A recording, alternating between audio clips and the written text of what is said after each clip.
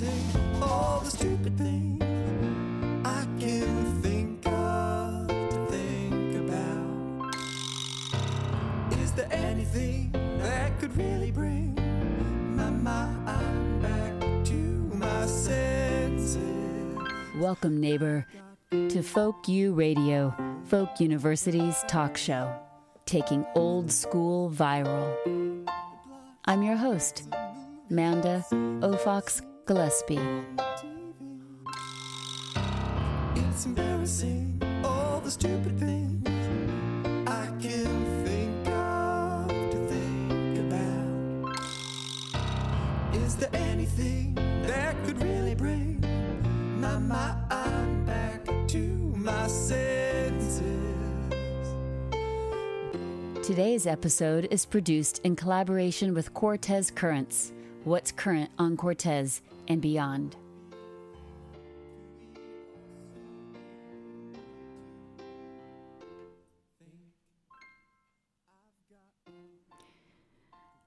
Hello. What does back to school look like during a pandemic?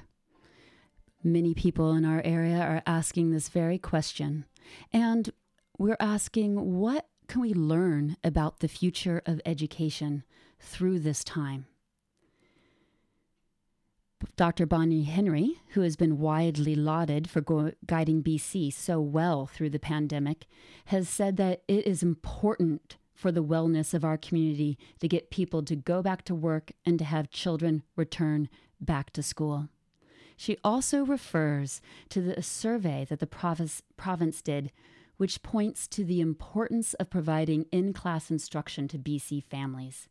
She says, we do know there have been downside impacts of children being at home. Even in families that have access to internet and computers, it has been very, very challenging. We've heard that from parents across the board.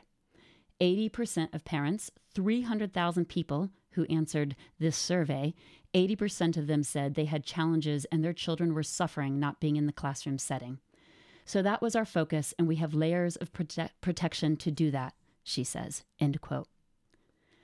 Back to school, however, in a pandemic certainly looks different. Why all schools have had to come up with plans to limit children into large family-style groupings and to dramatically limit contact between groups, not everyone feels safe sending their children back to in-class learning all the time. Families with vulnerable members at home or with grandparents in their lives may not feel safe sending their kids for in-class instruction at all. Children who have any signs of illness have to stay at home for up to 10 days or more, and thus absenteeism is likely to go up for all kids.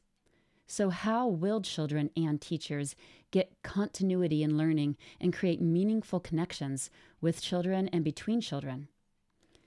These issues of distance, isolation, lack of options and resources aren't new to islanders seeking an education. Perhaps what we learned from trying to figure out how to provide education during this time will help inspire a change in education that will benefit all students, especially those most in need. Those with learning differences, racialized minorities and Aboriginal students, and those living in rural and isolated communities. Many in Canada say we are still failing these students. The Chief Assembly on Education says that secondary school data from 2004 to 2009 identifies the rate of First Nation graduation at approximately 36% compared to the Canadian graduation rate of 72%.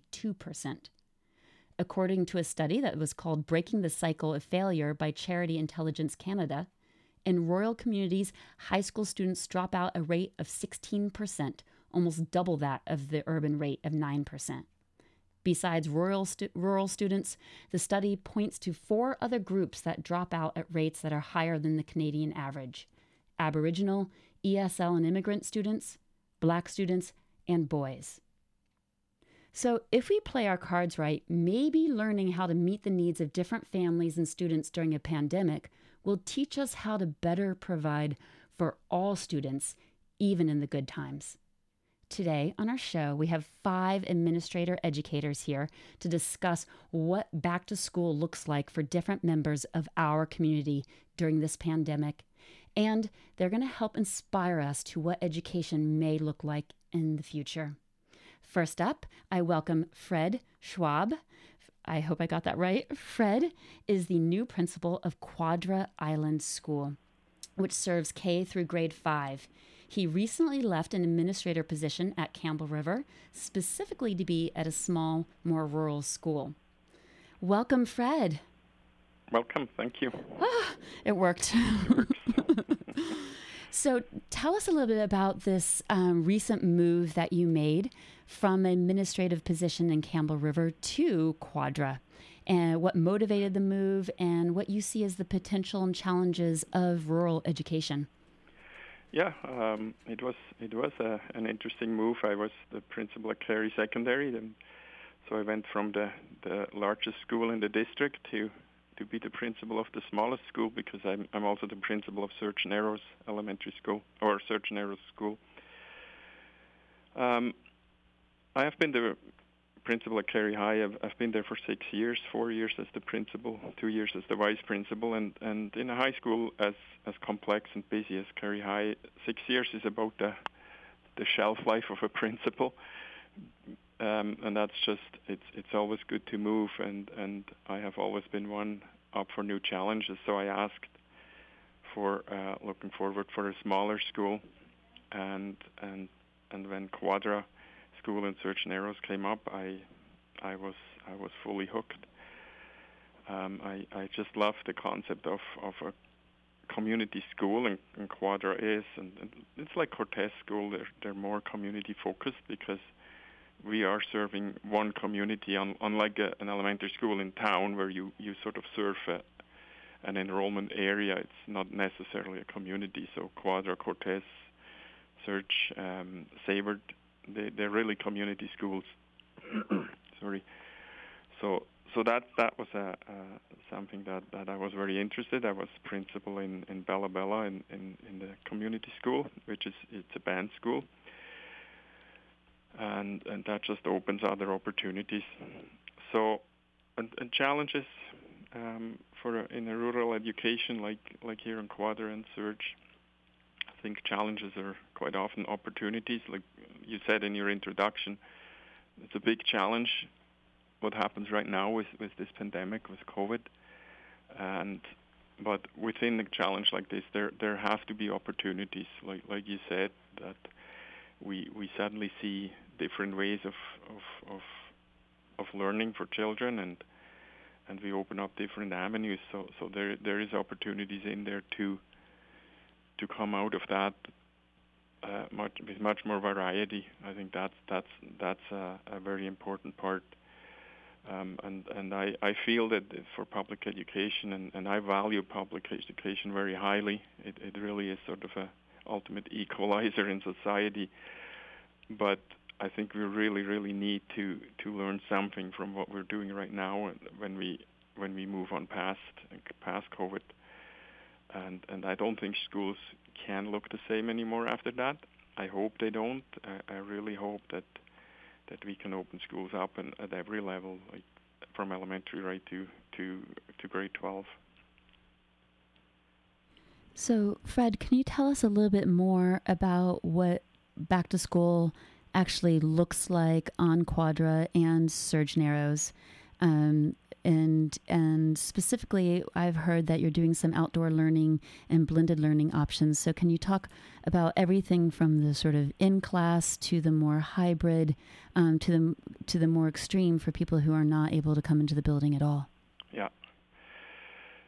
So what I did in middle of August, I had some parents from Quadra contact me, and we met, and we listened to their concerns, and then we put out a little survey here at the school and just asked the normal questions, like, how do you feel? Are you thinking of bringing your children back? And what would it take to bring your children back? And so that survey really helped, and those parents really helped in deciding how to start the school up here. So, and the district set us up with an opportunity to do what we call e-blend, which is a blended learning with a teacher in the school, who connects with kids who mostly work at home in this situation. And the district allowed us to have a local teacher here at Cortes School. Normally, eBlend runs out of Robron Center, and teachers would be up there. But with this situation, the district made it possible to have individual schools. So one of our teachers here on Cortes took on the eBlend program, and it just worked out perfectly at our school. We had 6 classes in June, and we still have those 6 classes, but we had to reshuffle them a little bit.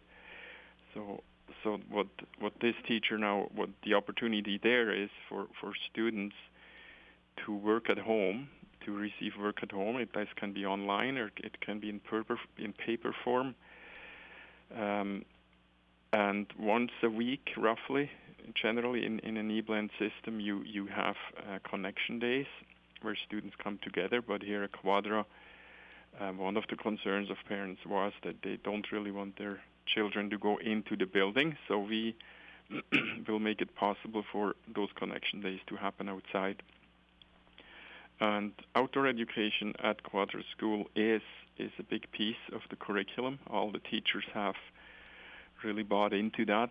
So you'll see a lot of kids out doing learning outside of the classroom, which I absolutely love, and that was one of the big draws for me to come to Cortes. So we have children in the classroom in a regular program. They are here 5 days a week from 8:45 till 2:30, like they were last year, but also children in a regular classroom program have an option, or parents have an option of maybe sending the child 3 days a week or every second day, or some parents maybe right now are just waiting to see where this is all going. Maybe they're not sending them yet at all. So our teachers are really flexible throughout the district to make those individual choices possible. So a teacher would just send work home if a student is not here, or if a teacher knows a student is going to be away for a couple days, they will just give that student the work along that they will work on the next 2 days. And if the student comes back, or when the student comes back, then the student will bring that work back. And so students should be pretty well on par with the class all through this. And that this is really something. It's a blended learning concept where you blend learning at school and at home, and together with the whole outdoor concept here at Cortes, it just takes kids outside of the building more often. I'm wondering how difficult this is for the teachers, and whether it's been, I imagine it's a lot of additional work and anxiety. Every time you have a different child with special, with different needs now, of which there's more than ever. It's a lot to put on the teachers' plates. How has that been working with the teachers, and I imagine with the union? And I'm just sort of throwing this question in there, but I'm wondering how that's been going. Yeah, that has been that. Those are ongoing conversations, I know, between the union, the teacher federation, and senior management. What I ask teachers to do is, this should not be much more work in the sense of what we did from March to June, where teachers connected with the regular classroom teachers connected with students at home. If a teacher has 20 students in a class, that teacher would usually prepare for 20 students anyway. So now some teachers are very technology savvy, and they already have, many teachers have their own setup online where students and parents can go and check work that they're missing. A lot of teachers are already doing that, and other teachers are just using paper. So and sending that paperwork home. So from that point, it's not that we're not asking teachers to work two jobs. Absolutely not. What we did from March to June was we learned a lot in those 4 months of especially what the workload, which just it can't be too big. So more or less, if a child is not here, they're doing the work that the other children do in the classroom at home, independently with the help from their parents.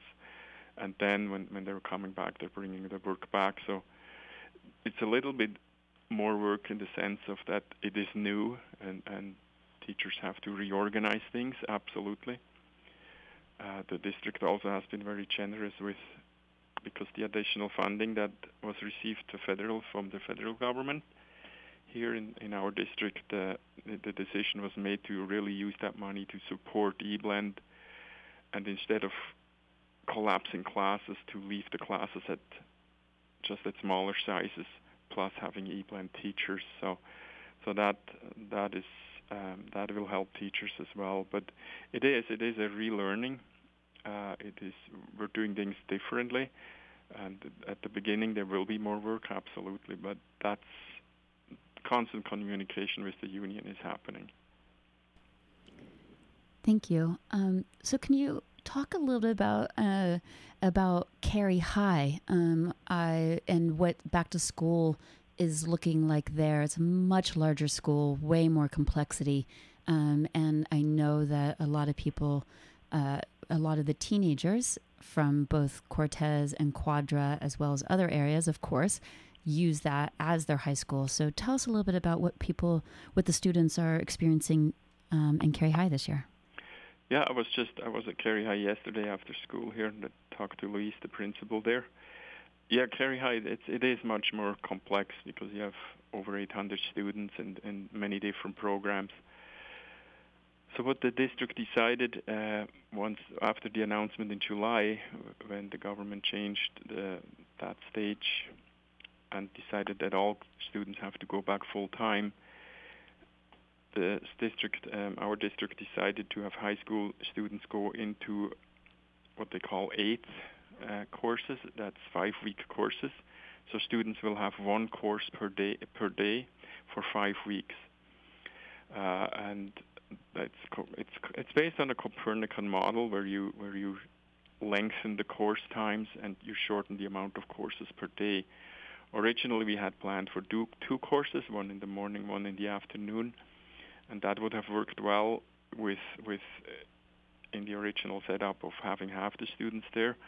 But once we were asked to have 100% of students in at 100% of the time, then the switch was made to one course.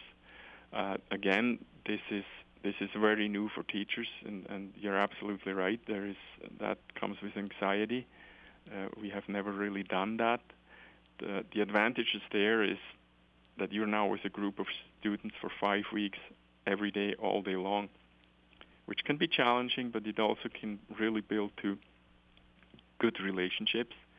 You get to know those students, and I have heard from students who said, you know what, this is really working for me because I only have to focus on one course. I don't have two heavy academic courses at one time.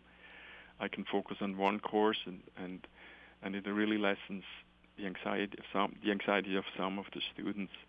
So that's how Carey High is working it. They have a staggered starting times, staggered lunch times, and talking to Louise yesterday, she said the students are really taking very well to it. As soon as students are in the hallways, when they're out of their cohorts, their masks go on. And she said there hasn't been any issues yet. I mean, we're 1 week in, and there will be issues. We know that. That's why students are students. But it's and I see the same here at Quadra. The students are extremely resilient. They come back and they wear their masks, and it just becomes it just becomes what you do at school. It becomes another routine. So that's I can't talk too much about Carey, but that's what I know. What is happening there. First when I heard about this new block model, 5 weeks at a time, I was like, oh, that seems really intense. But then I've since talked to some parents from this island, and the kids seem pretty excited. I mean, one, they're resilient, but also this potentially leads to a great option for people who live in remote communities like Cortes and also Quadra. And rather than having to send your kid over for 10 months straight, basically, not missing any days, now perhaps students could decide that some things that they can learn online and other things they want to go and just attend 5 weeks and be there to really do science with a group and be really engrossed in science and having labs and that kind of instruction. But maybe later they take 5 weeks and come home and do math online, so that they don't perhaps have to be quite so divided from their home community.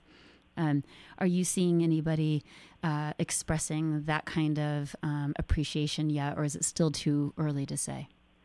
Well, it's interesting when I sat with Louise yesterday evening. We talked quite late, and we actually started talking about next year, because as a high school principal, by about December you start planning for the next year. You're fully engulfed in the next year, and we're already now looking forward to, like, should a school look like next September. And we were talking about that whole blended learning idea where you maybe have a cohort of students and within maybe 4 or 5 teachers within the main core academic courses, and you would just, like you just said, you might say, you know what, I need a little bit more help with my math, but I'm fine here with English, and I think that's the hope that out of this pandemic, out of this situation that is, I mean, it's terrible, but something good might come out of it. That and teachers have been extremely flexible. This is about the 4th model of education that they were facing, and of course that it creates anxiety and it creates a lot of more work. But I feel, and when Louise and I talked, that is the hope, that we're coming out of this with a much more flexible education that just will work much better especially for rural students, like you said. And so maybe a student, absolutely can go in. I need help with that course, but this I can do online, and that just opens up way more opportunities and flexibilities and freedoms for students. Absolutely. So that's the hope, and that's what we're looking forward. So can you tell me a little bit what you hope or think that the future of education, could look like in the best case scenario on Quadra, in the region, if we were to really use this pandemic as a catalyst for change? Quadra specific, our really big focus will be on the outdoor education program. I think kids, especially kindergarten to grade 5, they need to be outside.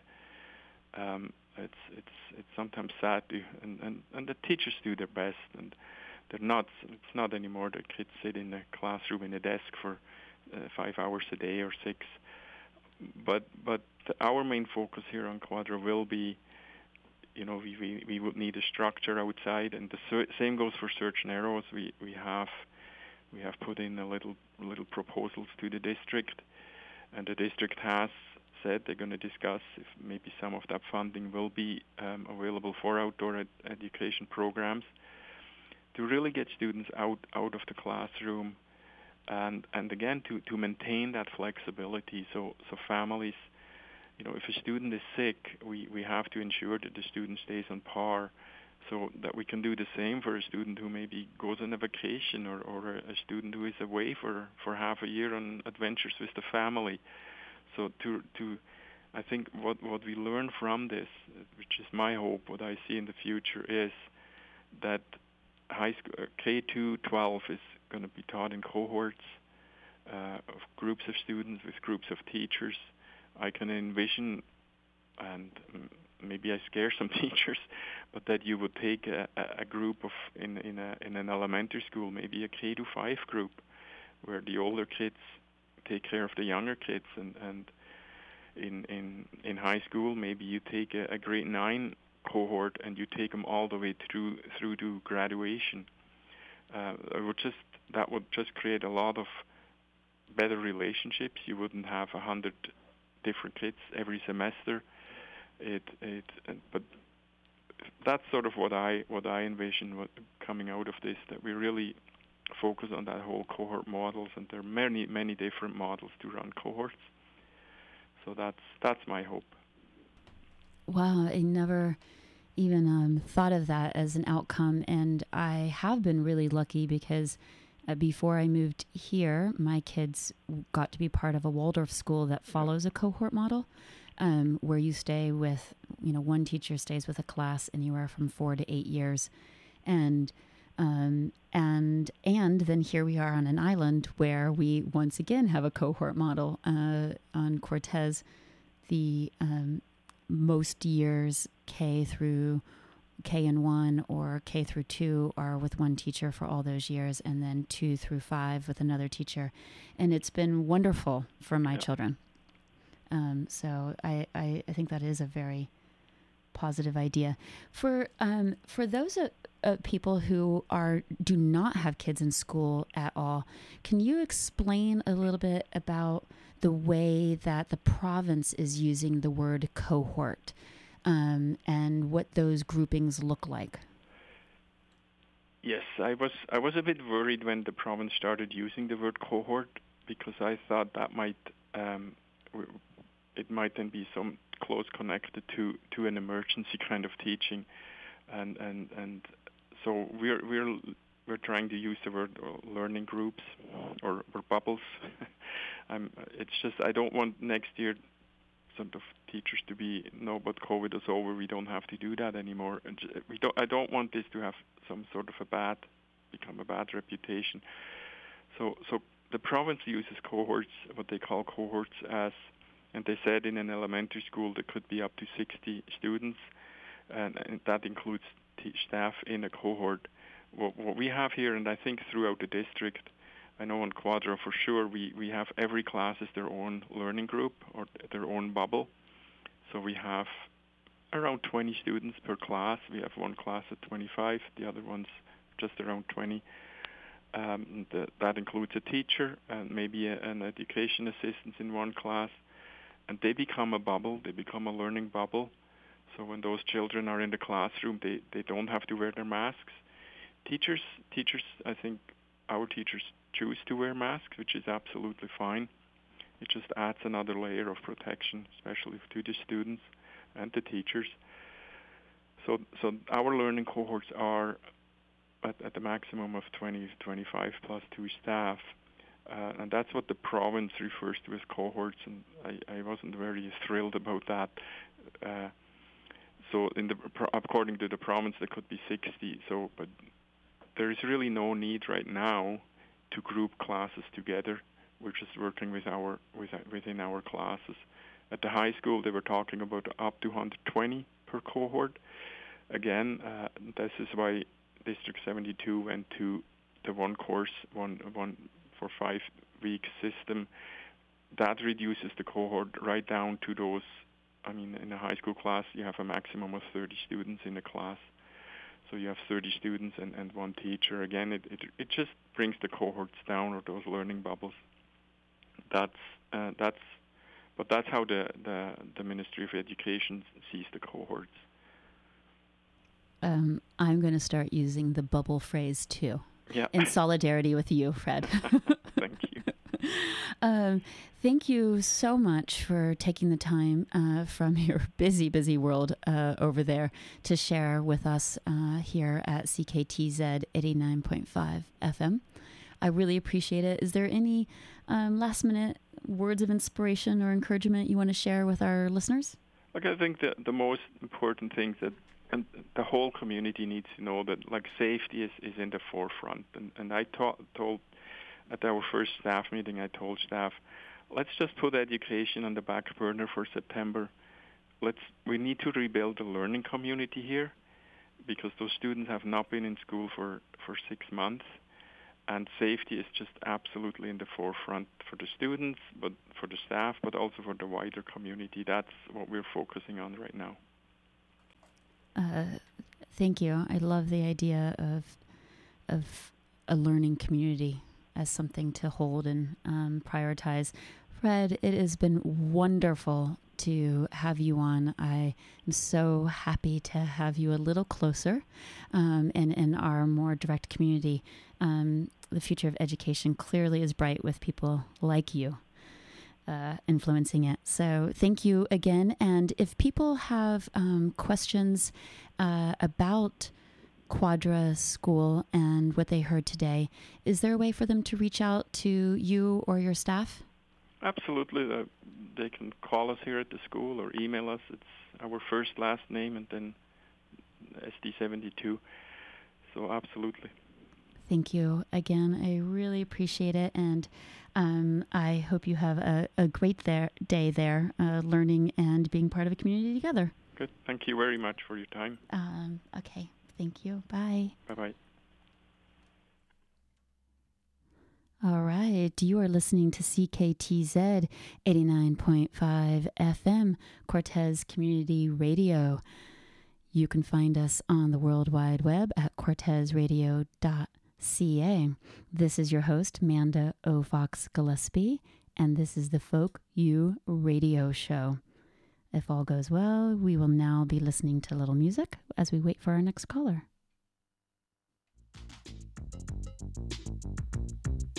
Ting-a-ling-a-ling, school bell a ring and it's back to school again. Now it's ABC, 1, 2, 3, tic-tac-toe and it's all in a row. Now it's a 1, 2, buckle my shoe, 3, 4, shut the door, 5, 6, pick up sticks, 7, 8, and then you lay them straight. 9, 10, back to school again. 1, 2, 3, 4, 5, I caught that bird alive. 6, 7, 8, 9, 10, it flew away again.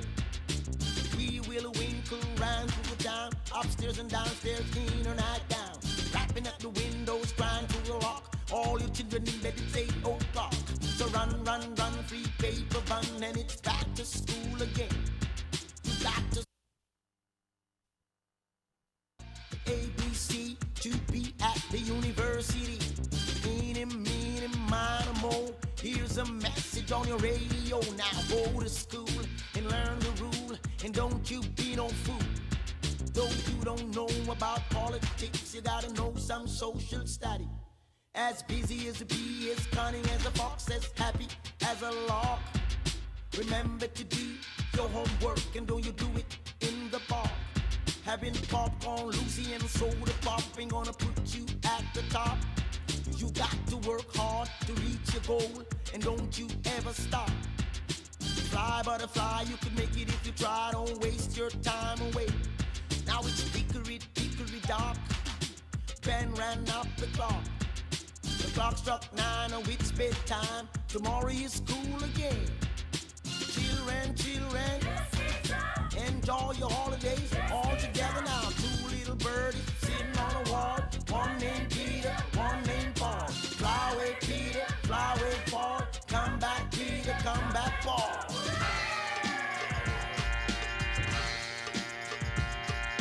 Ting-a-ling-a-ling, school bell a ring and it's back to school again. Do, re, mi, fa, sol, la, ti, do, tic-tac-toe, it's all in a row. Eeny, meeny, miny, mo. Here's a message on your radio. Back to school again. Said it's back to school again. Eeny, meeny, miny, mo. Here's a message on your radio. Do, re, mi, fa, sol, la, ti, do, tic-tac-toe, it's all in a row. Eeny, meeny, miny, mo. And it's back to school again. Back to school again. Now it's back to school again. Here's a message on your radio that it's back to school again. You are listening to CKTZ 89.5 FM, Cortes Community Radio. This is your host, Manda Aufochs Gillespie, and this is the Folk U Radio Show. This week, we are looking specifically at what back to school looks like during the pandemic. And I am quite pleased to introduce our next guest. Kai Taylor is the Vice Principal of Distributed Learning, alternate education and instructional technology with School District 72. That's the school district that includes Campbell River Schools, Quadra, Cortes, Surge Narrows. Welcome, Kai. Thank you, Manda. So nice to have you here. I really appreciate you taking the time. No worries. I know this is particularly busy for all of our educators right now. Understatement, yeah. So, Kai, let's start by looking at this title of yours. What is distributed learning? So distributed learning in a nutshell is basically teacher and student are separated in time and space, sometimes both. Some learning is done asynchronously, meaning the student can do them on their own, or synchronously, where you're doing real time using things like Zoom, FaceTime, media to speak with your class or your student. So it's whatever it takes. Distributed learning is quite flexible, and in this province we have a long history of it, being one of the first provinces that did correspondence and the lighthouse schools and all that stuff. So BC has always been, by our very nature, somewhat distributed. And I am imagining that during these times that our history in having been so flexible with what education looks like is really paying off. Yeah, because a lot of, and key thing is the history. There is a lot of infrastructure in place. There are some very large distributed learning schools in the province. So you may have heard of ones like Navigator Sides or Northern BC or eBus. So there is a fairly large representation of distributed learning schools throughout the province. There's even an association of administrators on it. I had the pleasure of being the president of that association for a couple of years. And it's interesting because it is not the normal. It's different. It's the way I've always described it is if you look at distributed learning or alternate education, if you look in your kitchen, there is one drawer that you have all kinds of things in. And I ask people to describe what that drawer is, and essentially that's what alternate education and distributed learning is. We are never throwing anything out of that drawer, but always adding things to it. And anytime you need something that's a little bit different that doesn't quite fit in the main drawer, you go to that drawer. So can you tell That's us... the drawer I get to play in. And I like that you use the word play. Can you tell us a little bit more about specifically what distributed learning and alternative education programs the School District 72 offers? So in our alternate programs, they're run predominantly out of Rob Ron Center. And so we have full-time attendance programs. So slightly smaller class settings, all subjects by the same teacher and EA and support staff in the area. So, and I know Fred used the word cohort or bubbles. So you'd be in a class with that group September to June for all your subject matter. And those are the full-time ones. We also have alternate where students are half day, either mornings or afternoon, what works. A lot of our students will either have kids or working or full days too much, so they can still work on their work with teachers and come to the center for half days. And we have that in the senior levels, and we also have it in the junior levels. So those are the alternate programs. They just don't quite. If it's for whatever reason the regular system is not working for you, then we often have students come to Rob Ron and find their way. And there's what a really nice thing about this district is we have a lot of ebb and flow. So we have students, will come to the alt school because it works for them. And we also have students from the alt school that would like to, put their toe in the door at Carey High or Timberline and step in, and eventually they leave us and they go back and they join the mainstream schools. So that's the nice part is you've got back and forth traffic to meet the students' needs where they're at. As far as the distributed learning one, it's a little bit different. So we also have some online programming. And we have embedded teachers, distributed learning teachers, at high schools. So you could have a teacher at one of the high school teaching a student from another high school. But what it does allow us is an opportunity for face-to-face check-in. And again, I'm speaking pre-COVID times, but we always had the model set up so that if a student needed additional help, it wasn't working so well online, they could always step into a school, go to one of the support centers, and get the help they needed. And often it was a quick check-in, and then they're back on their feet, and away they go. So those are the alternate ones. Distributed learning-wise, like I said, we do have it depends on what, because I'm looking at the one question you said, what is distributed learning? The answer to that depends how old you are, and depends what age you're at. So we have an e-blend program, and I know Fred spoke to it and how we've moved it to the greater district, but we've always run an e-blend program, which is our home learning program, and it is centered out of Robron. And we are servicing families that, for whatever reason, are not wanting to go to the regular bricks and mortar school. And you'll hear me say bricks and mortar because to me, that's a traditional school. So they don't, whether they're traveling, whether they're on the outer islands, for whatever reason, going 5 days a week is not an option for them. So those would fall into our e-blend program.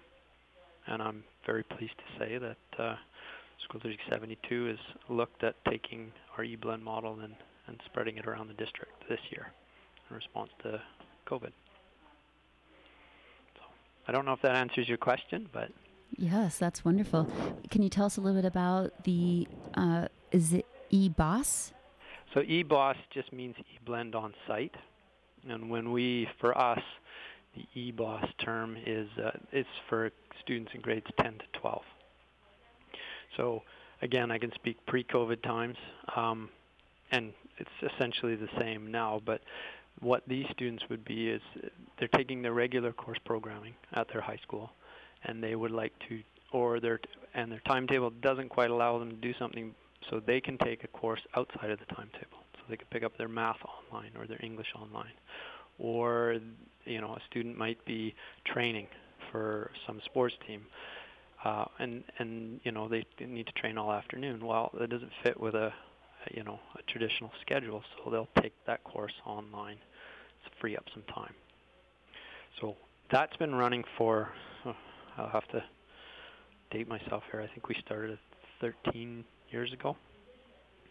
And we, at any one time in this town, we usually have what we refer to as FTE. So FTE is a one student taking 8 courses. So if you do quick math, any one time we're running anywhere between 600 to 800 students are taking courses online, one or more courses online. So they could be attending Monday to Friday in their school and then picking up another course. And working through the summers too, so we run all year round. So when we were talking earlier, you were mentioning about how the numbers for distributed learning have really skyrocketed this year in the pandemic. Can you talk a little bit about that and how the nature then of distributed learning has changed, even though it is not always happening in person during the pandemic? Yeah, so and that's this is across the province, and I mentioned to you that speaking with colleagues in Victoria and in Port Coquitlam, the numbers have in response, families are choosing to go the DL route, I would call it distributed learning route, to help alleviate some of those concerns about returning to school. Yes, the numbers have absolutely gone up. We are processing those as quickly as we can. And the part of the move from the district to offer e-blend and e-BOSS offerings from sites is in response to that increase. So our little school would not be able to cater to all the increase in demand, so we've leaned on our colleagues, and we're hoping to and sharing what we do out on a greater scale, so we can hopefully meet the needs of all our kids.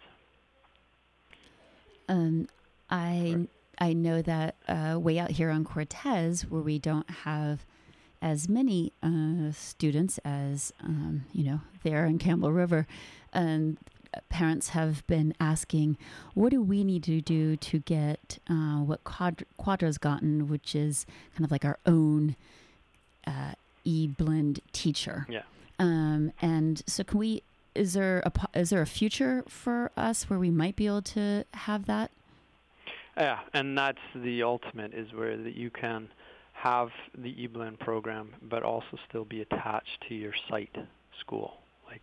And I know you have Brent Wilkin, I believe, on afterwards, who's the principal at Cortes, and Brent and I have worked for many years back and forth because we'd like to be able to stay attached to your school and have everything that your physical school has. There's wonderful opportunities, but also to have the flexibility that DL offers. And in a perfect world, you have both of those, and you can go back and forth.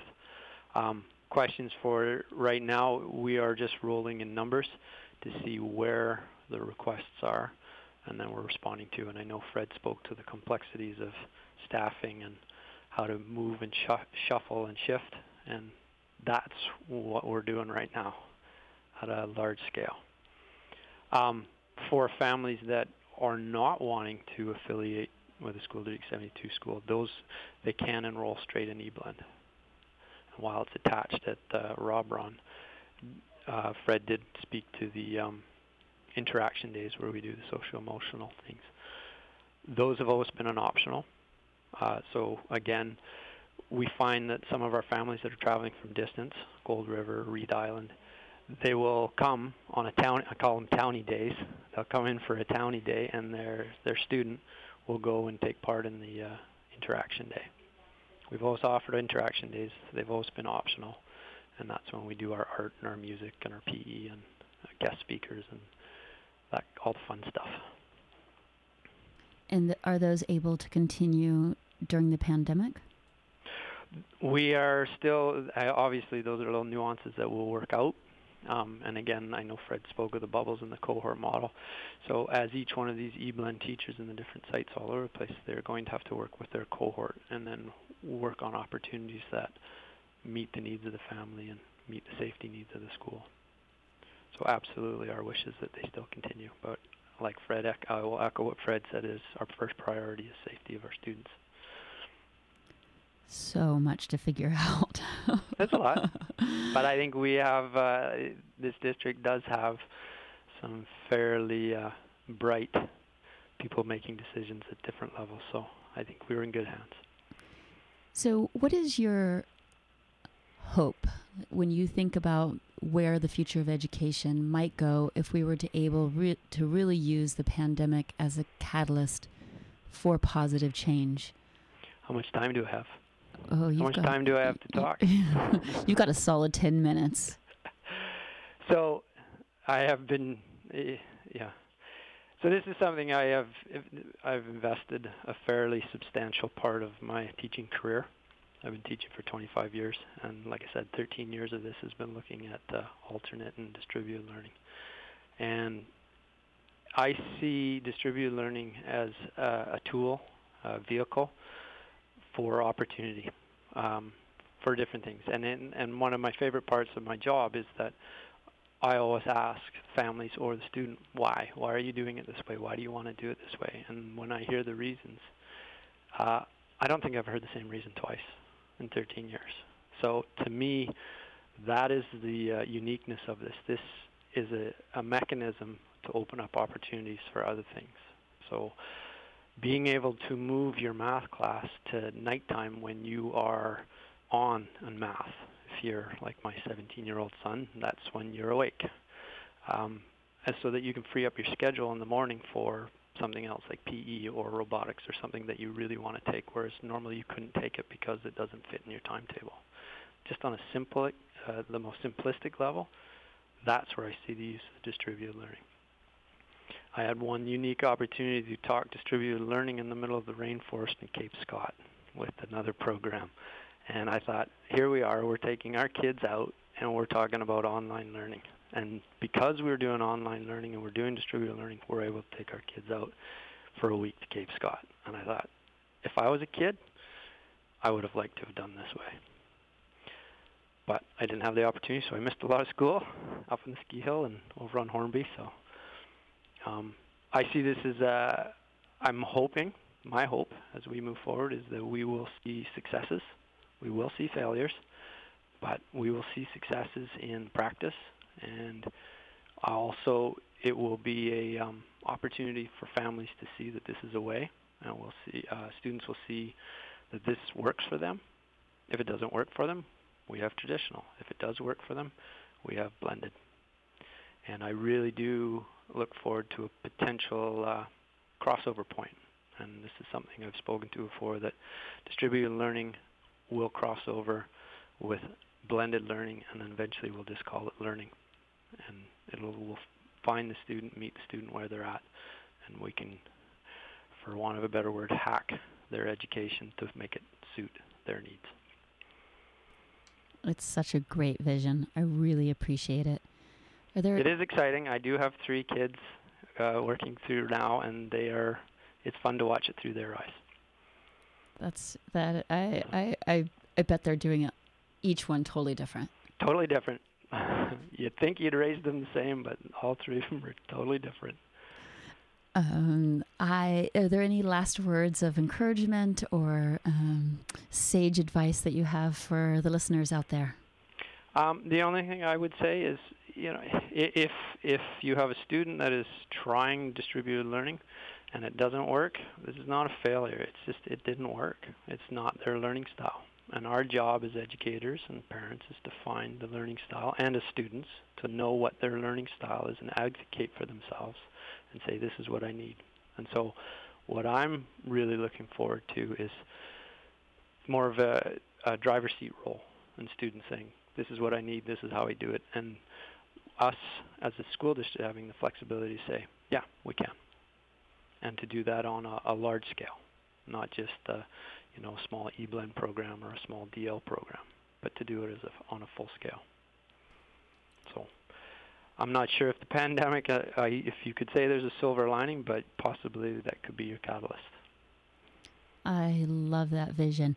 If there are people listening who feel like they need you and distributed learning or want to know more, is there a way for them to reach out to you or other administrators within the distributed learning or alternative learning offerings for School District 72? Yeah, absolutely. Obviously, if Campbell River region would be to reach out to Rob Ron and call the center. There are a large number of DL schools in the province. I just got a call from Haida Gwaii looking to see if they could enroll. So that's how far this spreads. I would suggest doing a search for DL schools. You can go through the ministry site as well. And look at the programs. And look at what works for your kid. And as students, what works for you. Love it. Thank you so much for taking the time to share your inspiring vision and all the great things that you're doing for our school district. I really appreciate it. Yeah, and the last thing I would say is please, just be patient with us, because we're rising to meet the need, and the need is coming faster than the supply right now. So we'll get there, I promise. That's awesome. Thank you very much, Kai Taylor from School District 72, talking a little bit about the alternative education and distributed learning options that are always available and are also shaping what back to school looks like this year in our district. Thanks again, Kai Taylor. We are going to listen to a little bit of music and come back for the second part of our show, asking what does back to school look like in a pandemic, and what are we going to learn about the future of education from how we're doing it during this time.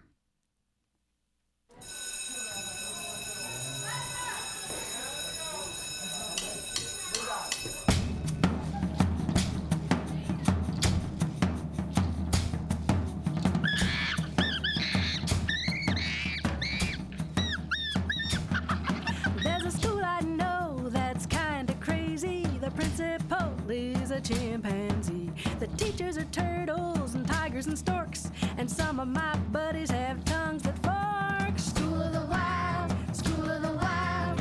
Everybody's living in the school of the wild. School of the wild, school of the wild. Everybody's living in the school of the wild. I never know what clothes to wear, 'cause sometimes we have class at the ozone layer. That's into the ocean for a gym with the shark. Then music in the meadow with the pines in love. School of the wild, school of the wild. Everybody's living in the school of the wild. School of the wild, school of the wild. Everybody's living in the school of the wild. Have you ever asked a flea how it jumps so high, or studied navigation with a butterfly? Have you listened to a speech given by a rock? Or interviewed the insect living on your block? School of the wild, school of the wild. Everybody's living in the school of the wild. School of the wild, school of the wild. Everybody's living in the school of the wild.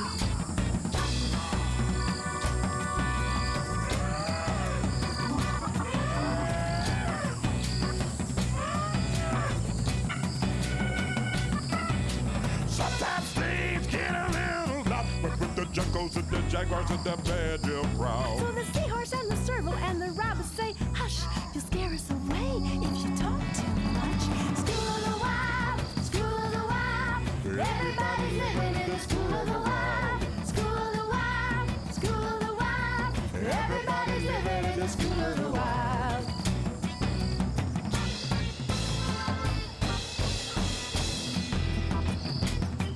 Like the birds and the bugs and the big blue whale. The scallops and the slugs and everything with a tail. Be like them, get an educated child. Spend your days in the school of the wild. School of the wild, school of the wild. Everybody's living in the school of the wild. School of the wild, school of the wild. Everybody's living in the school of the wild. School of the wild, school of the wild. Everybody's living in the school of the wild. School of the wild, school of the wild. Everybody's living in the school of the wild. School of the wild, school of the wild. Everybody's living in the school of the wild. School of the wild, school of the wild. Everybody's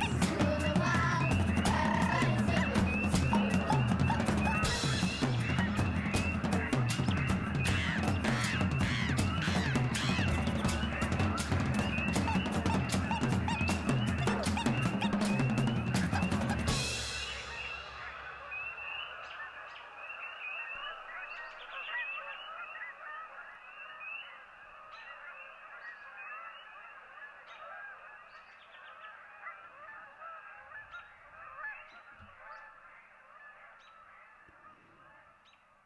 This is your host, Manda Aufochs Gillespie, and you are listening to a special edition of Folk U Radio, done in partnership with Cortes Currents. It takes the folk university model of slow learning, local knowledge sharing, and neighbors, sharing with neighbors, and combines it with Cortes Currents' commitment to covering the news most relevant to our communities at this time. We are on CKTZ 89.5 FM or on the World Wide Web at cortesradio.ca. Already in this show, we have been lucky to get to hear from two administrators talking about what back to school is looking like during the pandemic and what we can learn about the future of education. We've heard a little bit more about Quadra Island, Surge Narrows, Campbell River High School, and what back to school both looks like in person as well as through our unique distributed learning style. Next up, we have Brent Wilkin, who is the principal of our very own Cortes Island School. And he's going to talk to us, this is a pre-recorded interview, where he's going to talk to us a little bit more about the specific details of what back to school looks like on Cortes Island and whether or not we can kind of hope for a brighter future or some long-lasting positive changes in education on our island. Once again, you are listening to CKTZ 89.5 FM, Cortes Community Radio, and this is an interview with Brent Wilkin.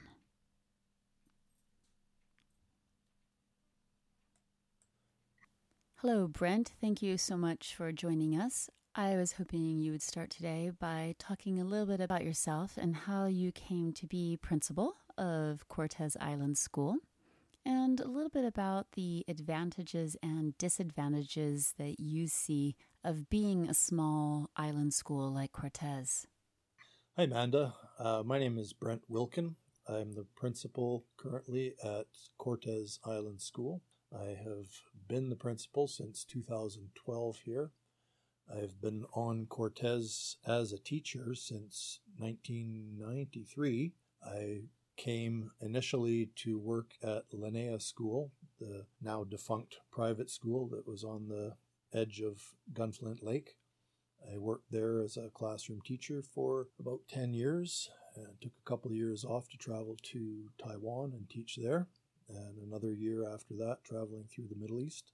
Wound up back here, and there happened to be a posting, and I applied and got it. I was actually hired by our current superintendent, Jeremy Morrow, at the time.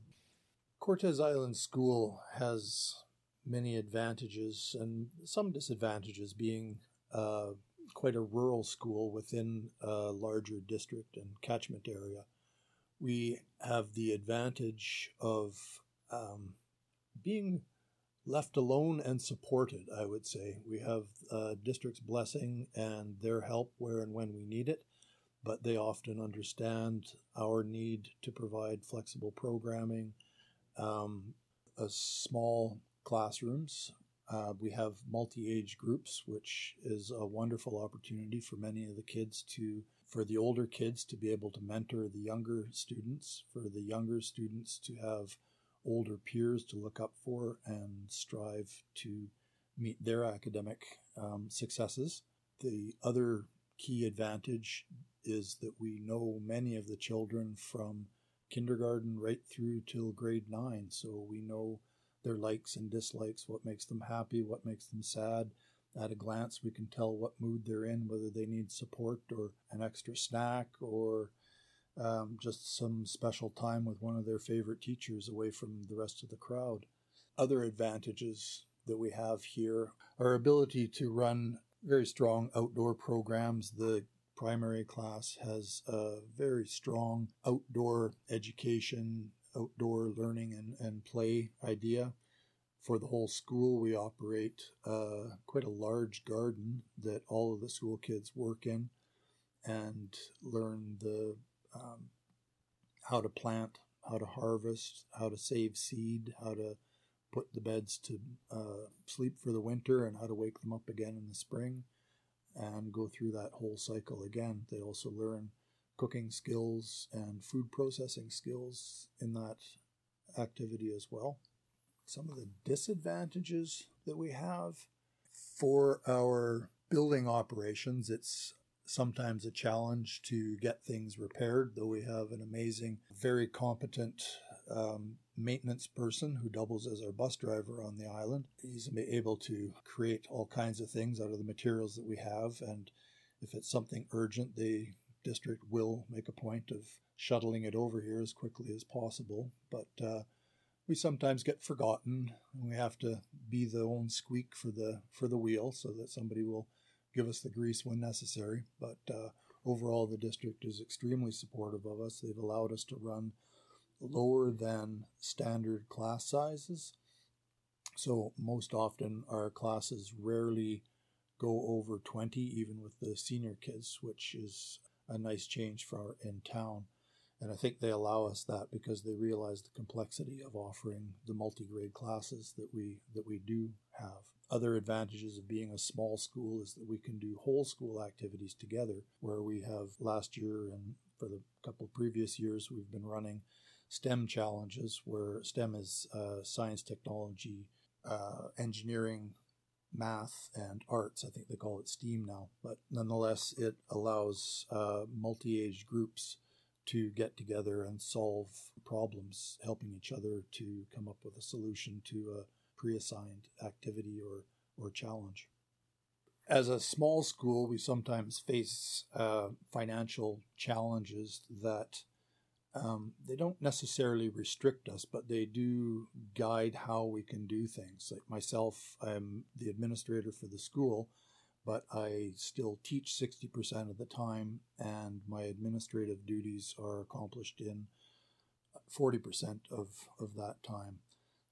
It's the same as a number of the other, because I also teach as well. Some of the classroom assignments are split between myself and other people, so that I'm working in every classroom in the building, but that also means a limited number of other full-time staff at the school. Currently we have myself and one other teacher that are what we call a 1.0, which is a full-time teacher, and everybody else is currently part-time, sharing the job that they do. With our small student population, it also limits a little bit the amount of specialist teachers or the access to specialist teachers that we have. So we are lucky to have a team of extremely strong and heroic educators here who can do pretty much everything that there is to be done. And we used to run the school up to grade 10, and with myself and the support of the district, we decided that the students would be better served doing their grade 10 in town, where they have access to formalized sports programs, dedicated science teachers, math teachers, that kind of thing. Once you get up into the high school level, it is a stretch for everyone to be able to provide the specialist knowledge that's required to give the students the best opportunity that they can have and that they deserve moving forward. So once students reach grade 10 age, they have a couple of choices. Most families opt to either relocate as a family to Campbell River and go to Timberline or Carey High. Some families also will get together and collectively rent a house and do a house share with 3 or 4 students, and then they have rotating house mums or house dads that look after the kids during the course of the week. The other options are our district offers a very detailed e-blend, which is a distance learning program. The province as well, different districts within the province offer a variety of other programs and distance learning opportunities. What does back to school on Cortes Island look like during the pandemic? In order to prepare for the school year in a pandemic, the staff went through quite extensive training around both trauma-informed learning and looking at opportunities and ways of dealing with and recognizing that many of the students and families and staff are feeling very anxious around the whole COVID-19 pandemic. So we spent a whole day talking about ways of just staying in tune with what the students' needs were, and also ways that we could support each other as staff as the stress levels increased. We also spent a good portion of time reviewing and learning about the protocols for our district's building occupancy. We have set up hand washing stations and hand sanitizers. We clean high-touch surfaces several times a day, a minimum of 2, but usually more times a day. Children are encouraged to remain hands-free from each other, and the older students are encouraged to maintain social distancing. For the district as a whole, they've opted for, actually I believe it's the province, has opted for a cohort model, which means that each child belongs to a group of learners in the elementary and kindergarten to grade 7 age. That cohort of learners is no larger than 60 students. In our district, it's often much less, often maxing out at around 30. Here on Cortes, we have less than 60 students within the building, so that provides us the opportunity to be a single cohort. Now that gives us tremendous advantage when it comes to transportation and freedom moving within the building.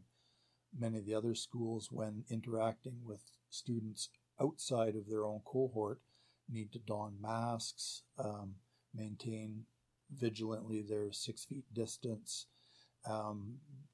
stagger start times, stagger recess times and lunch times. Here, because we are all one cohort, we're like one large family grouping, and a lot of those restrictions don't apply to us. We actually go above and beyond here what would normally be expected for a cohort, just to sort of enhance the safety and give everybody the peace of mind. So students have all been given reusable face masks, and we have spare ones if they would like them.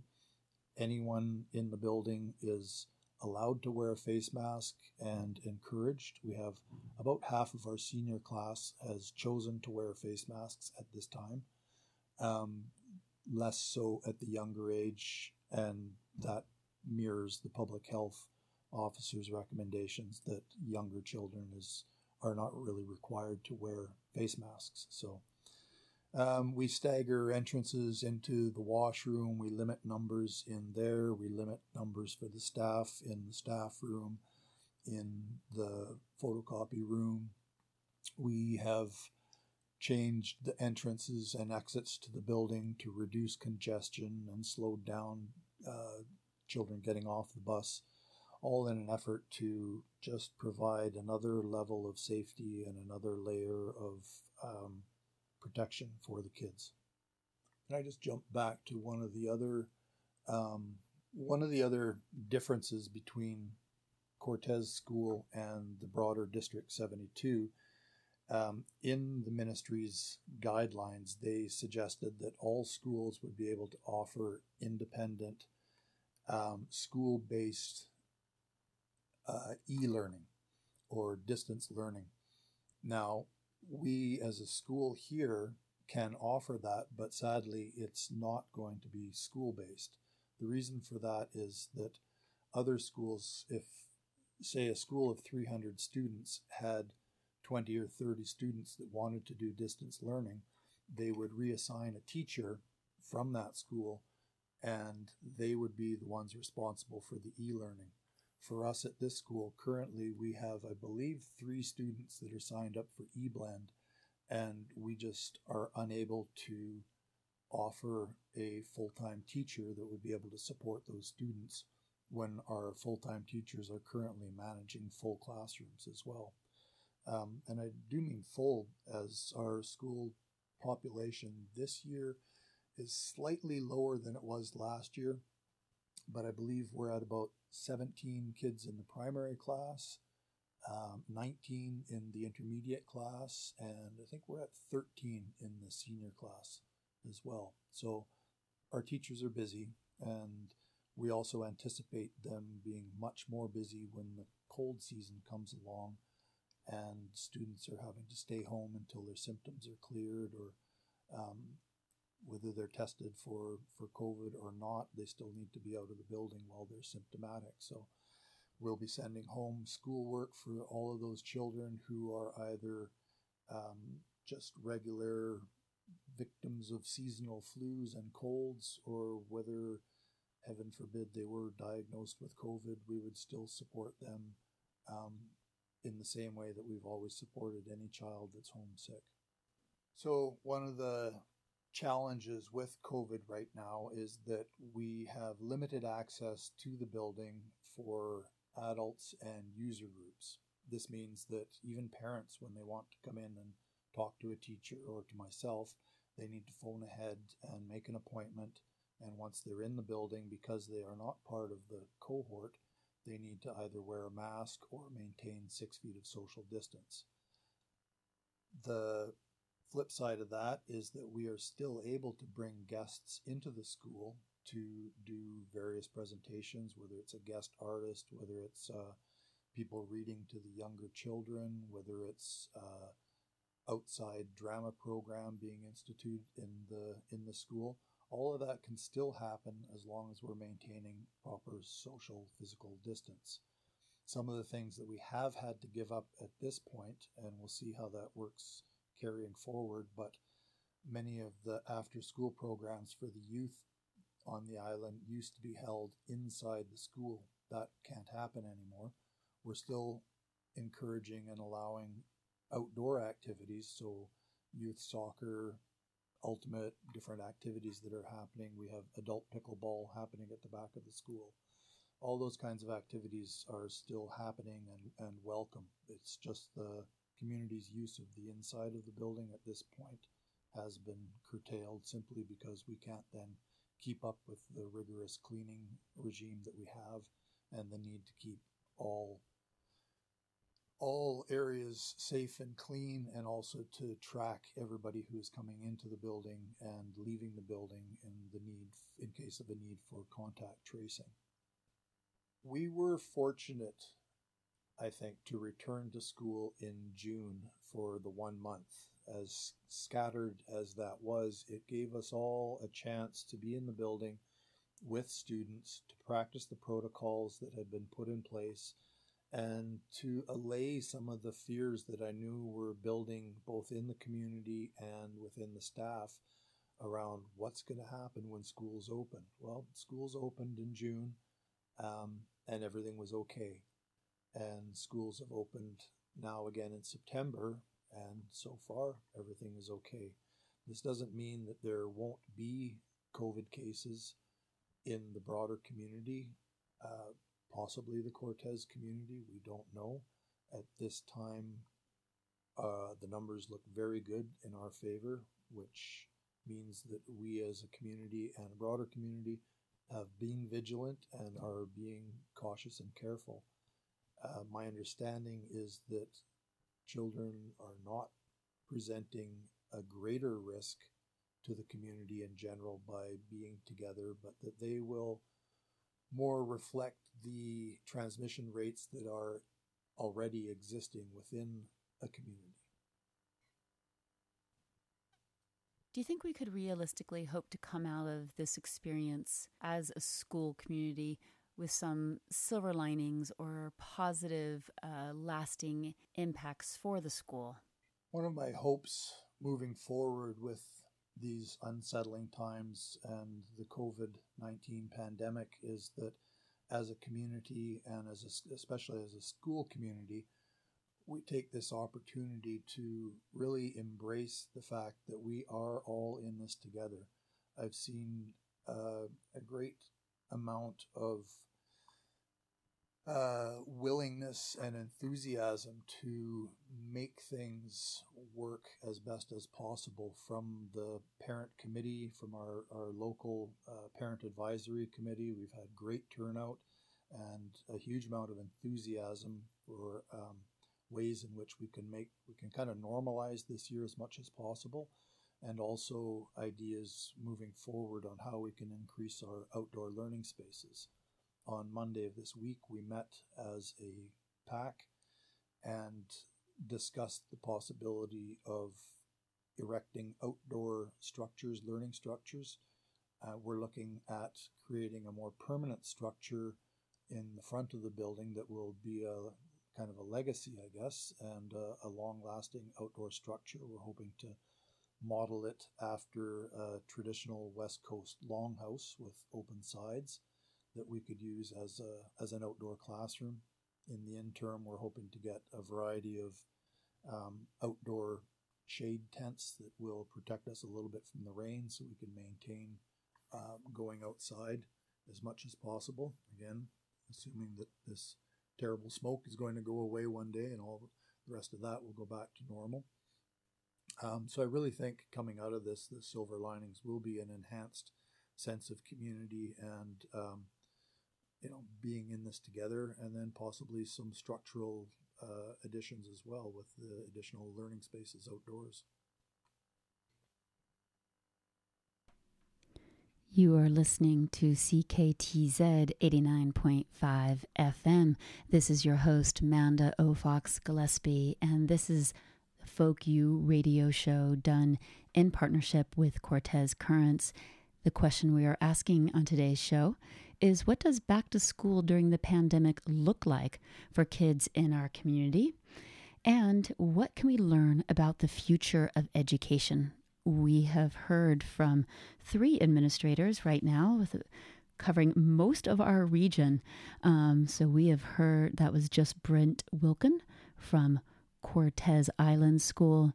We have also heard from Fred Schaub, and we have also heard from Kai Taylor. And now I am really pleased and excited to introduce representatives and administrators from the Powell River School District. We have with us Kristen Brock and Allison Burt, both directors of instruction. Welcome, Kristen and Allison. Hello? Hi there. Sorry, to you, I won't sound very loud, but to our listeners, they can hear me. So if you don't hear my questions, just ask me to speak up and I'll try again. Wonderful. Thanks for having us, Manda.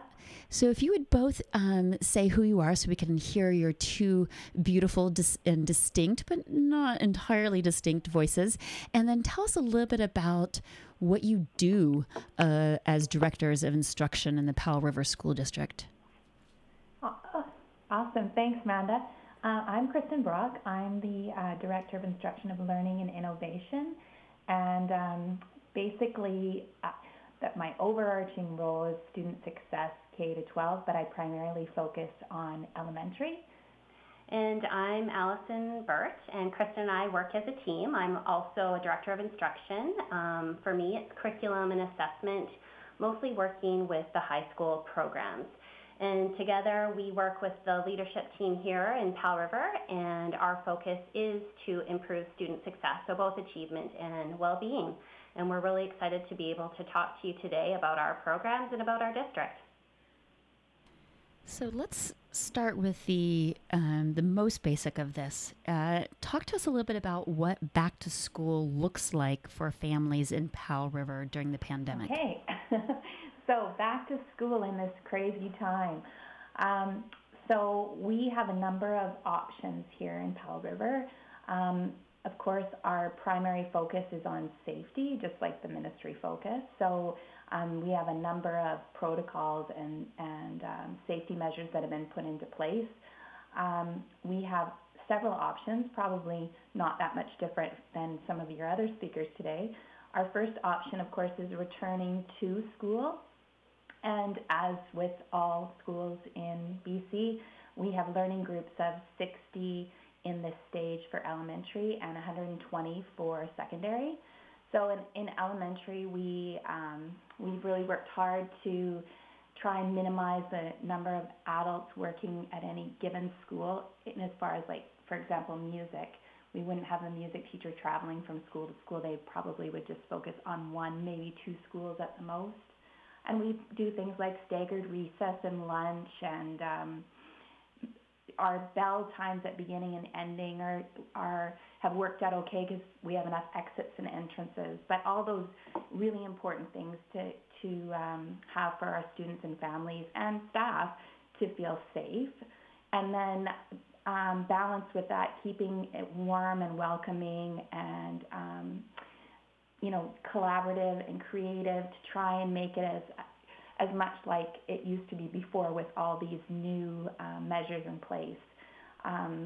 Anyway, at secondary, it's been for 8 and 9s, they have a linear program, and so they go throughout the year, but they have a set cohort group.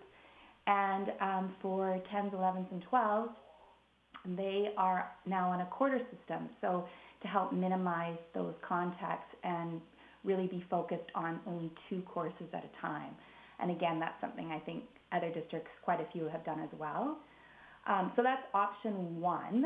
Option 2 is we actually have through our high school, Brooks, we have an online option. So students that attend that high school can actually take online courses through the high school, which is a really, really nice program for 10s to 12s. So that would be option 2, only for 10 to 12, of course. And then option 3, we actually have our own distributed learning program. It's called Partners in Education, and actually we have students from all across the province that attend this program. It's been around for many years, so we're really fortunate to have had that in our district, and Allison's going to talk a bit more about that later. Our fourth option is other distributed learning programs, because as we know, families can choose a distributed learning program anywhere in the province, and there's a number of them that families can choose from. And then option 5 is homeschooling, and parents can choose to homeschool and just be registered within their home school, but actually have a homeschool program that's run entirely by parents. And then finally, there's an option 6. So if a child has a medical reason for not being at school, we're encouraging them to contact their school principal to try and work out a plan as to how they can be supported in their learning. So those are the main options for us here in Powell River. Can you go into a little bit more detail about your distributed learning program in particular? Yes, you bet. So this is Allison chatting. We have a number of options available to us and have had for a number of years, not just during the pandemic. So our Partners in Education program is a distributed learning school. We have 3 campuses that we serve. So we have a campus in Powell River, a campus in Comox Valley, and a campus on Bowen Island. And these 3 campuses offer both online and blended options. So for our elementary school students, they have opportunities to come in and get instruction and have interaction days, and so lots of fun educational and just kind of group activities. And our high school program through PI offers similar blended opportunities, but they can also do just online without coming into any of the campuses. So like most distributed learning programs, we have a mix. So we have students going completely online, not having any time in front of a teacher or at a campus. And then we have a blended program as well. And so most of our students at the elementary school do that blended option. And our high school students, some are completely remote and sometimes come in for their interaction days. So that has been a real amazing program to have during the pandemic, because we do have some families who have chosen to register at PI during this time, and it is a well-established program, so we know that they're going to be very well taken care of. We have a lot of other programs, too, that I was hoping to talk about in terms of our dual credit and our specialty programs as well. Great. We want to hear about them all. Awesome. So in Powell River, we've been really lucky to have a forward-thinking superintendent and innovative staff. Because we are so small, we have had to be flexible to kind of meet the needs of our student population and then also their interests. So because of that, we've been early adopters in dual credit programs and specialty programs like outdoor learning and a digital film school, as well as the academic university credits that we have established with Vancouver Island University. So the fact that we've been doing this for a number of years has been really benefiting all of the students in Powell River, and we even have people who come to Powell River specifically because of these programs. I'm just going to talk a little bit more about a few of them. One of our programs that we're really proud of is our relationship with Tlahaman Nation. We have something called Tau, which is our community school, And it offers not only our Tla'amin school-age students, but also Tla'amin community members, educational, cultural, and recreational programming. So we have academic upgrading at Tla'amin. They can take courses, so very similar to our distributed learning, but actually get some tutoring and some support at the school. And then we also run in collaboration with other organizations and Tla'amin some work experience and some employment readiness programs out of OMSCOW. So that's one we're really proud of. I think we're probably most known for our trades and technical dual credit programs. So these are kind of step one in someone's journey to become Red Seal certified. So we run kind of level 1 or level A, depending on what program you're in. We have an auto program, a carpentry program, a welding program, culinary arts, and hairdressing. So this is an opportunity for our grade 12 students to jump right into a college or university program. And it's called dual credit because they get credit for the college or university, and so we're established with Vancouver Island University. And they also get credit for high school, so grade 12 courses at the same time. That one has been going on for some time, and we've won kind of lots of awards, our students and our staff, with that particular one as well. In comparison to the academic side, we also run a dual credit academic program. And again, this is with an agreement with Vancouver Island University. So our grade 12 students have access for free, just as our trades programs are. First year business, first year English, psychology, geography, philosophy, sociology, and students can opt into 4 of those courses absolutely free, tuition free, in their grade 12 year. And that's a really good opportunity to kind of get their feet wet, to see what university's like, and then it's also in our community, so it feels a little bit more safe to take a course like that before venturing off to a university outside of the community.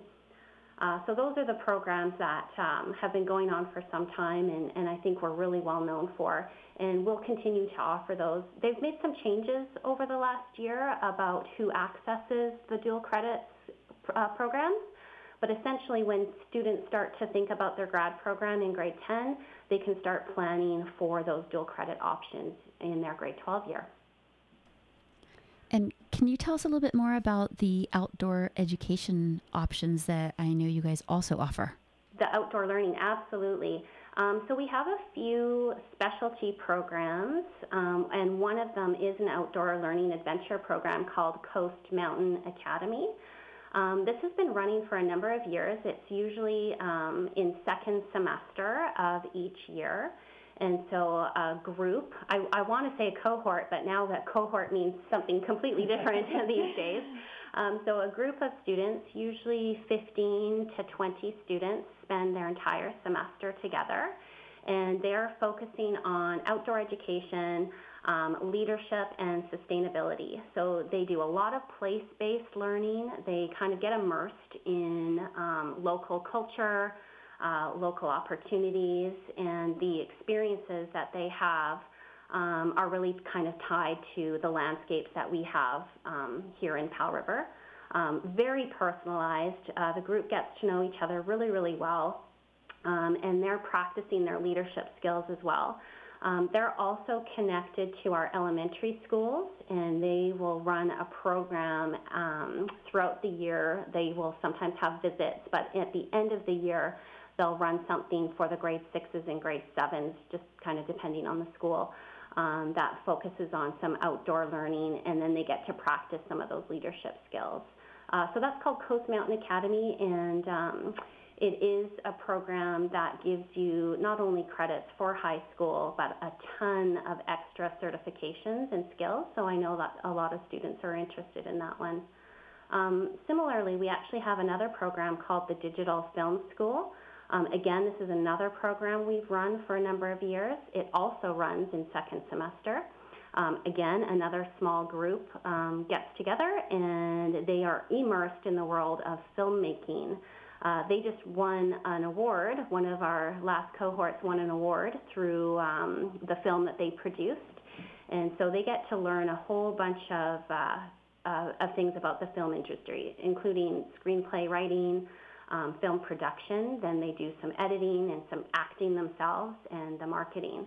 And that program is run by Tony Papa. And in some cases, we've even been able to offer some dual credit with that particular one. But that kind of changes from year to year. So again, those specialty programs are something that we're really proud of, and people have an opportunity to do through our school, and it counts for both their grade 11 and grade 12 courses and their grad program. This is wonderful. I just want to take a moment to let listeners know that while I am on the phone with Allison and Kristen, if you have questions that you'd like to ask from them, I can't take your phone call, but you can email the letter U at folku.ca. So that's letter U at FOLKU.ca. If you email me your questions, then I can ask them of Allison and Kristen and get your answers. So excuse that interruption. I was hoping that you guys could also tell us a little bit about if parents are listening and they are not currently in Powell River. I'm assuming ones who are in Powell River have a little bit more of an idea about how to kind of get started. But I am part of a community of people who are looking to Powell River as a possible place for high school. If people out there are thinking about moving to Powell River at some point and wanting to be able to take part in some of these more innovative options, what's the best way to get started, to learn, understand more about what might meet their children's needs, and to begin that process? Great question. I think the very first step would to be checking out our school website, our district website. We are located at www.sd47.bc.ca. And so all of our schools and all of our specialty programs have their own web pages from that website. And so to get started, I would encourage parents to take a look at the website details for, CMA, dual credit, Brooks, and let that kind of be their beginning place. If people have questions about any of these programs or about what that might look like, say you do have a student that is really interested in maybe joining just for a semester in CMA or even digital film school, please reach out and we can kind of direct you to the right people. We have an email that we tend to use for our inquiries, so that is info@sd47.bc.ca. And so people can reach out to that email with any of their questions, and they will get directed to the right people. The opportunities to come to Powell River to take these kinds of courses, of course we welcome, but you don't necessarily have to move here to be involved in some of those programs that I was talking about. So like some of your previous people who kind of went before us talked about, we are a distributed learning program, our PI program. And so if there are parents out there that would like to explore distributed learning and want just the remote option, we are set up to do that for most of our grades, 8 through 12. So that's something that you can look into. And then for our digital film school and Coast Mountain Academy, over the years, we've had a number of students just move here for a semester to take advantage of those kinds of programs. And there is an application process for digital film school and for Coast Mountain Academy. So when you go onto the website, there's a button there that you press for application. They're both online applications. And basically they ask you questions about why you're interested in outdoor learning or digital film school, and kind of gives a personal profile as opposed to just an academic profile. So that's on the school website as well. And as far as our dual credit options for trades, technical, and academic, those are for students who are in the district already. So for those students who are wanting to maybe move here with their families and get involved with those dual credits, again, that's an application.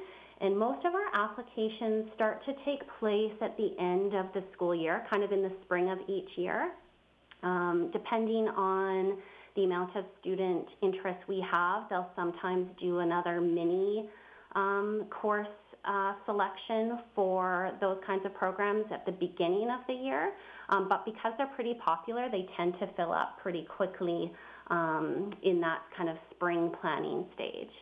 So for people who are interested in looking more at Powell River and at our programs and our specialty programs, really the best place to start is at our school district website, sd47.bc.ca, and then questions to info@sd47.bc.ca. Thank you. Can you tell me a little bit about what you think and hope the future of education might look like in Powell River, but also beyond, if we were to really use the pandemic as a catalyst for real change? That's a great question. I first of all, I feel really lucky that I'm here in Powell River and we had so many creative options already. So we kind of felt like we were headed down the right track. But I feel like this pandemic has actually really emphasized that even more. And we have to continue to make things flexible for students, staff, and families, and we need to have choice and options for learning. And I think it's forced us all to come together even more to build these creative opportunities. I also think that there's a couple things. I think that we need to recognize that all students are different and come with different strengths and challenges, and I think that's really emphasized all this. And we need our students to come in and recognize their strengths and feel proud of who they are and be excited about learning. We want to engage our students so they want to continue learning outside of school.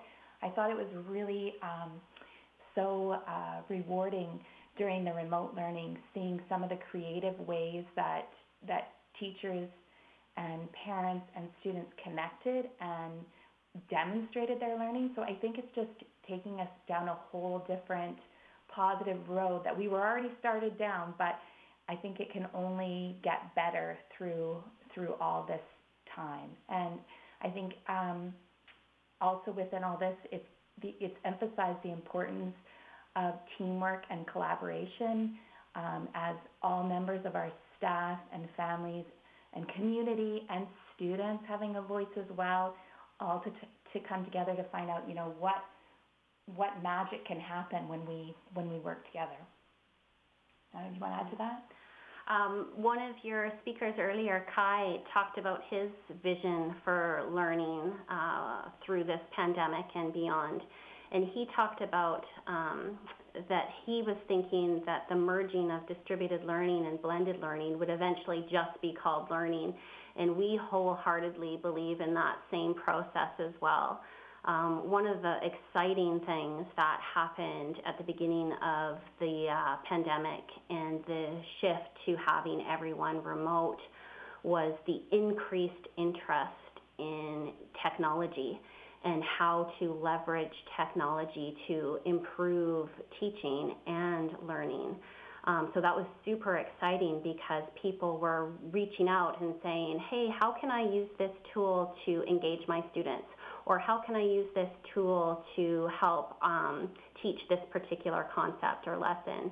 And that hasn't disappeared. I think after the pandemic is through and we move into what learning is after the pandemic, I think that's going to remain, that excitement and enthusiasm for technology. And then also looking at how our blended learning opportunities, I think they'll stick around after the pandemic is over, as people get to see how to use how to use blended learning to kind of personalize and then also differentiate for students and their interests and their needs and their goals. So that's really exciting for us as a learning services team to see that shift and excitement build in creating that kind of future. It is so inspiring. I want to take a moment to let people know that they can send their questions to Allison and Kristen, even while they are on our phone line. If you want to send in a question, you may do so at u@folku.ca. So that is the letter U at FOLKU, the letter U.ca. And so we already have a question for you guys that ties in really well with what you were just saying. Okay. So this is what our listener sent in. My child has a learning disability, which severely affects his ability to read and write, but he wants to be part of a learning community and is very intelligent. What do you recommend in School District 47 to get him started? So I think that the question was, my child has a learning disability, which makes reading and writing difficult, and they are hoping to get some recommendations on how to participate in a learning community in the programs that are in Pell River. We're having a tough time hearing you, but I think that was the question, was it? You got it perfect. Perfect. So thinking more in the terms of being part of our distributed learning program, is that what you think the question was? I'd say both. Maybe distributed learning, but also sounds like maybe also being in person. Okay. All right. Perfect. So I can speak from I'm assuming this child is in elementary, but maybe not. However, I can say that that's part of, I think, what I was trying to say earlier about recognizing students' strengths and challenges, and like really moving towards more of a strength-based approach. So there's so many, because a child struggles to read and write does not mean that they aren't extremely intelligent and able to do lots of thinking and learning. So I think it's about engaging them in ways that they can demonstrate their knowledge and have conversations and sharing, and then also finding ways to support some strategies for them to use to access written material on their own. But, we've come so far from where we were 10 years ago even, in recognizing that a child with a learning disability just means they're struggling to access some part of their learning, but that doesn't mean that they can't learn and grow and access anything that any other child in a classroom or in a distributed learning program would access. I think we have to be really careful not to put people in boxes and make sure we support them where they're coming from. There's also a number of opportunities for technology to help support, even you could access even at home. I know on Google there is some tools where it will actually read materials to you. So you can do an internet search and it will actually read the information to you, so you can access it auditorially instead of reading it. There's also programs to help with speech to text, so you can say what you're thinking and it will record the information in your program, and then you could help support editing it. So it's just giving students opportunities to grow and learn, given the strengths that they have. So I can't emphasize enough how much I hope that we're moving towards a strength-based approach rather than a deficit approach. So providing as many opportunities as we can. And was that you, Kristen, or was you? Yes, that was Kristen. Okay. Does that make sense? Do you need more clarification? No, that was really good. It's actually something I feel so passionate about. I love that. So we have another question I hope you can hear from a listener who says, this is clearly coming from Cortes. Would it be to a learner's advantage? Oh, so they're talking about the some of the alternative programs that you guys were talking about earlier that you have to apply for. And they said, would it be to the learner's advantage to already be enrolled in School District 47 before most of those were high school programs before they got there? Or is it truly just sort of first come, first serve? So the high school programs that I was talking to, the Digital Film School and Coast Mountain Academy, they're looking for very interested students. So that does not mean they have to be in Powell River to apply and get a seat. The only one that you do need to be a Powell River School District 47 student before accessing are our dual credit academic and our dual credit trades and technical programs. So those are reserved for students who are in a School District 47 program, but that could include our PI program. So if there are listeners that are interested in pursuing something like that in their grade 12 year, possibly enrolling with our Partners in Education PI program, they could still be living in Cortes, taking the PI courses via online. We don't have the blended option, obviously, on Cortes. But they could be taking some distributed learning courses through PI and then make the dual credit program part of their graduation program. So the advantages of living here are to access the dual credit. But again, if they're in a PI program, that's still considered a school district school, and they would be accessible to the dual credit options that everyone else has here in Powell River. This is all so inspiring. I am wondering, this is sort of a question back to Kristen. In your answer to the person about recognizing strengths and challenges for each individual learner, how is your school district working with your teachers to help them get access to all these amazing programs and resources within your district so that when they have a child who has needs maybe they don't know how to meet, that they're able to get the kind of help that they need to be able to better offer this whole range of learning opportunities to the children? That's a great question. So we actually, another member of our district team is our learning support, student support services.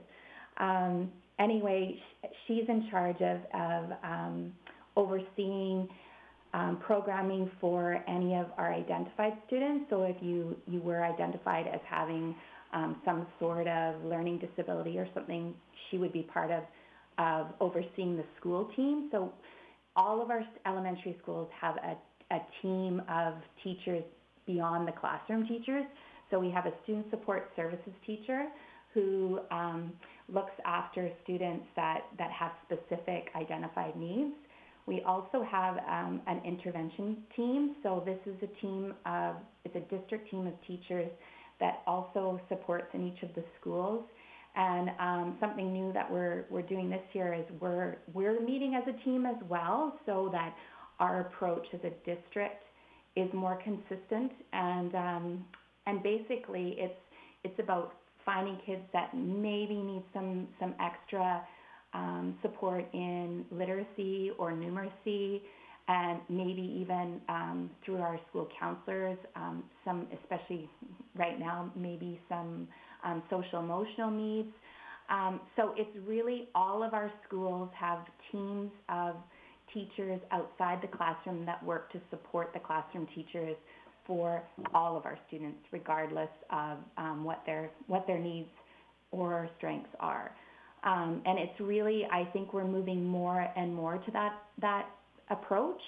We also are really trying to, we have a whole, I don't know how you are identifying hashtag as SD47Learns, and Allison and I both feel very passionately about the fact that as educators, we need to be always learning and always growing, including ourselves. And so we encourage that within our district as well. We send out a newsletter every 2 weeks with different ideas and provide workshop opportunities and work with teachers. So we just try and really focus on the fact that teaching and learning is constantly changing, and we have to all change with it, and in a supportive way. And if your listeners are interested in SD47Learns, you can find us on Facebook. And so we have an SD47Learns page. And then on Twitter, we will tweet with the hashtag SD47Learns. And so these are opportunities for all educators to kind of have that growth mindset, like Kristen was mentioning, and really learn from one another, because even though we are the ones kind of providing some of the professional learning and workshops, we learn just as much from the teachers that we work with. So it's a real collaborative and reciprocal approach to improving our teaching and learning. So that, again, is on Facebook and Twitter if you're interested. Thank you so much. We definitely here at Folk University appreciate the idea of we are all able to be lifelong learners. It's been so inspiring. Do you have any last words of encouragement or advice for listeners before we say goodbye? We just want to thank you for the opportunity for showcasing our little community, Powell River. We are so proud of the programs and options that we're able to provide families and students. And we really welcome any of your questions and feedback. So please reach out to us through that info at sd47.bc.ca, because we'd love to hear from you.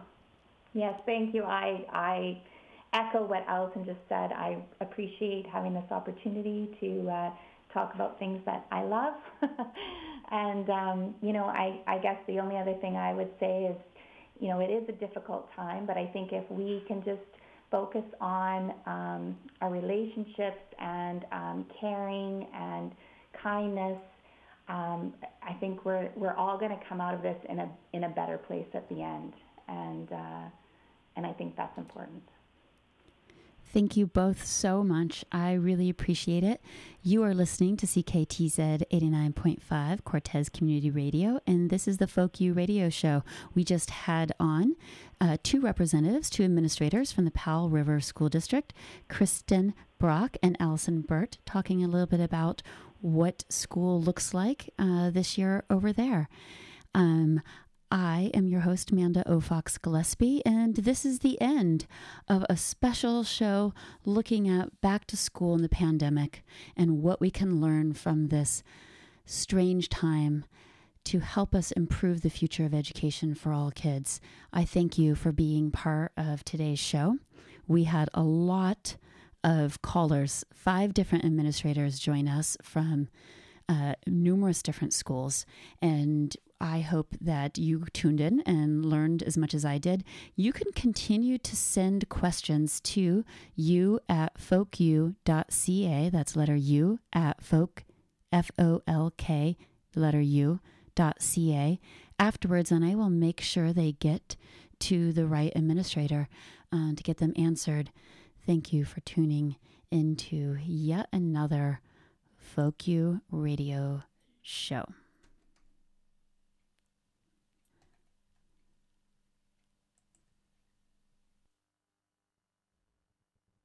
This dead air is me trying to get my exit to play, which maybe, okay, it's not working that one way, so I'm going to figure out another way to have my beautiful new exit play. All right, I think we got it.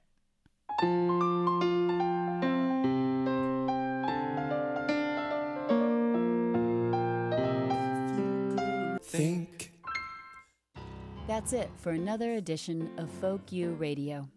If you'd like to learn more about Folk U or subscribe to our podcast series, visit us at folku.ca.